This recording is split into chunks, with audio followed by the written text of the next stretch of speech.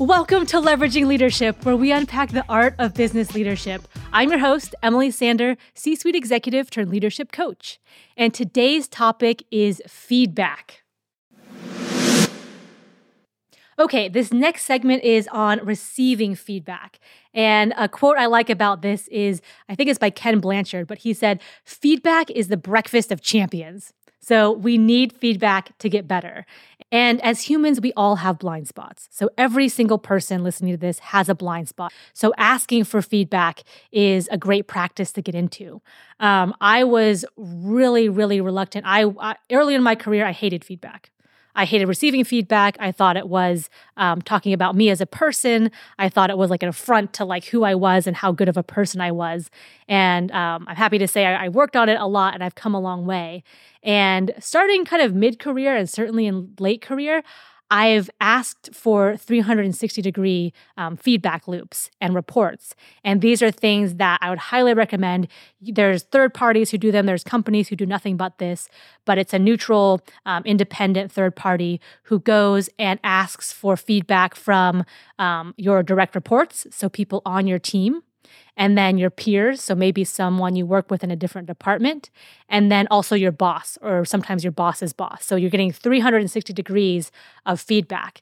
And what I found with those, my first one, I was like dreading when it would come out. And I was like, I'm going to have to go through the results of this thing. But it was actually really enlightening. It was actually really helpful. And again, feedback helps people, right? So there was the I know I kind of need to come up in that area and do better. And people, noted it in the report, like, okay, great. And then there were things where it was, okay, like I kind of knew I was doing well at this, or I kind of knew this was a strength area of mine. And that was on the report as well. But the best parts were, I didn't know that I was doing this and it was negatively impacting someone. I didn't know that when I made that face in the team meeting, someone took it as like, oh no, like she thinks something's wrong. So that was a good data point for me to have. Like, oh my gosh, like I didn't know I was doing that. And on the flip side, I didn't know that when I took someone through how to do a performance review as a manager, that was really meaningful for them. And no one else had ever done that. I was like, hey, we have a new performance review program rolling out company-wide, and I want to take my managers through how to do that. But no one had done that with them before. And so that was really meaningful. Oh, I can easily do more of that kind of stuff with my team. So getting these 360-degree feedback reports or getting these loops done is just really beneficial. And it gives you data points. It gives you stuff to work with where it's like, okay, I can see the full picture now. So let's go into how to receive feedback well. The first one is saying thank you, which seems straightforward, but a lot of us miss it. So if someone has taken the time to put together some feedback for us and deliver it, especially if they do it well, thank you. Thank you for the feedback. A funny story was there was this leader who was working on asking for feedback more frequently and also receiving feedback without saying anything back in return. So without arguing his point or having to be right in return. And so this coach was working with him, and at each team meeting, he would deliberately ask for feedback from his team members, and all he could say back was thank you, or some variation of thank you. So he would ask for feedback, and then he would say thank you and stop talking. And at first, people were like, what is happening? Like, he never asked for feedback. And like, does he not have anything to say?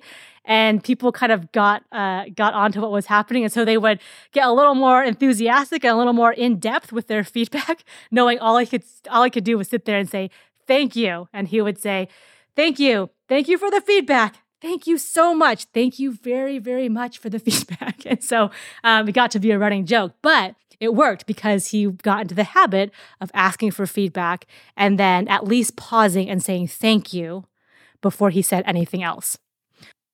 This next one here is listen for and ask for clarification if you need it. So think about all the things we talked about in the giving effective feedback section. Are you hearing those things? Namely, is it clear? Is it actionable? Is it specific? So if you're not understanding, do speak up. Or if you're not quite sure, even if you think you're sure, it's always good to double check. So you might use things like, what I hear you saying is X, Y, and Z. Or what I think I heard you said is X, Y, and Z. Do I have that right? It could even be, if you have to jump in and say, I'm so sorry to interrupt, but if I could just say that back to you to make sure I'm understanding. And sometimes it can even be a word. So going forward, I'd like you to finalize these things. Okay, so just to make sure I'm understanding correctly, by finalize, you mean you want me to collect all the things from the team members and then send that off to the client. And if I like, oh, no, I'm sorry. Like finalize means collect all the things from the team and then tee it up at our next meeting so we can talk about it and go through it one more time. Like that's what I mean by finalize. Okay, good to know. The third point here, which I think is a really important one and something that I've used and I've really had to take to heart, is when someone is offering you feedback, that feedback is subjective and it's an offering. When I was younger and I heard feedback, I was like, oh my gosh, like that's the 100% truth. Like that is ironclad, especially if it's coming from my boss who is quote unquote above me and higher up than me. Like I have to take that all in. And in reality, people are people. Everyone has their opinion, but their opinion is subjective.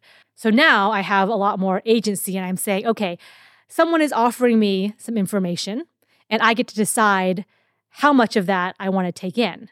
And I will weight things differently. So I'll weight things coming from someone who knows me really well and who has my best interest at heart and wants good things for me.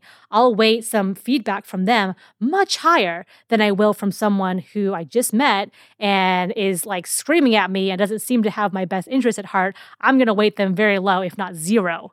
And so how much you take in, what pieces you take in. Okay, I'm kind of, I see what they're saying about this part over here. Like I'm going to take that back and work on it. But I've really thought about this other thing they said, and I don't think that's on the mark. So I'm going to discard that part of what they said. So you have control over how you take in and how you weight someone's feedback to you.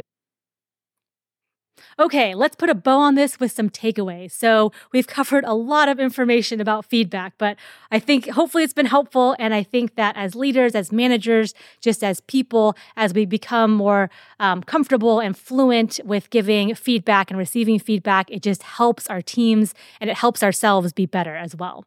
So out of all of this, 3 really quick takeaways. Give more feedback, ask for more feedback, and create a culture of feedback where it's normal to ask for feedback and it's normal to give feedback and people expect that to be happening around them. Some ways to start incorporating this in your team is at your one-on-ones with people. So just start asking for feedback or delivering feedback in a different way for them. You can do it at team meetings when you meet regularly. So an easy thing to do is just start asking for feedback in those meetings. And people might look at you a little funny the first couple of times. But if you do that every time, you get that as a normal practice. Like okay, I guess she asked for feedback every team meeting. Another cool way to do it is if you've had the team do something great as a group, and maybe there's been like a client project they've worked on and they've done a great team effort and done overall really well. Do a debrief of that project and mostly celebrate the wins, but then also slip in there, what could we have done better? Like, what could we do even better next time? And it's really easy, or it's easier when, the team just had a win and now you can talk about, okay, how can we make that even better going forward? It just gets people in the practice of giving themselves feedback. And that one's as a group. So collectively, what could we have done better? So those are just 3 quick ways to create a culture of feedback. One of the best books on this that I've read is Radical Candor by Kim Scott. And in fact, let me make a note here. I'm going to do an episode, a book recap of Radical Candor, because there's some great stuff in there. All right. Thank you for listening, and I will catch you next week on Leveraging Leadership. If you enjoyed today's episode, please like, share, and subscribe wherever you get your podcasts.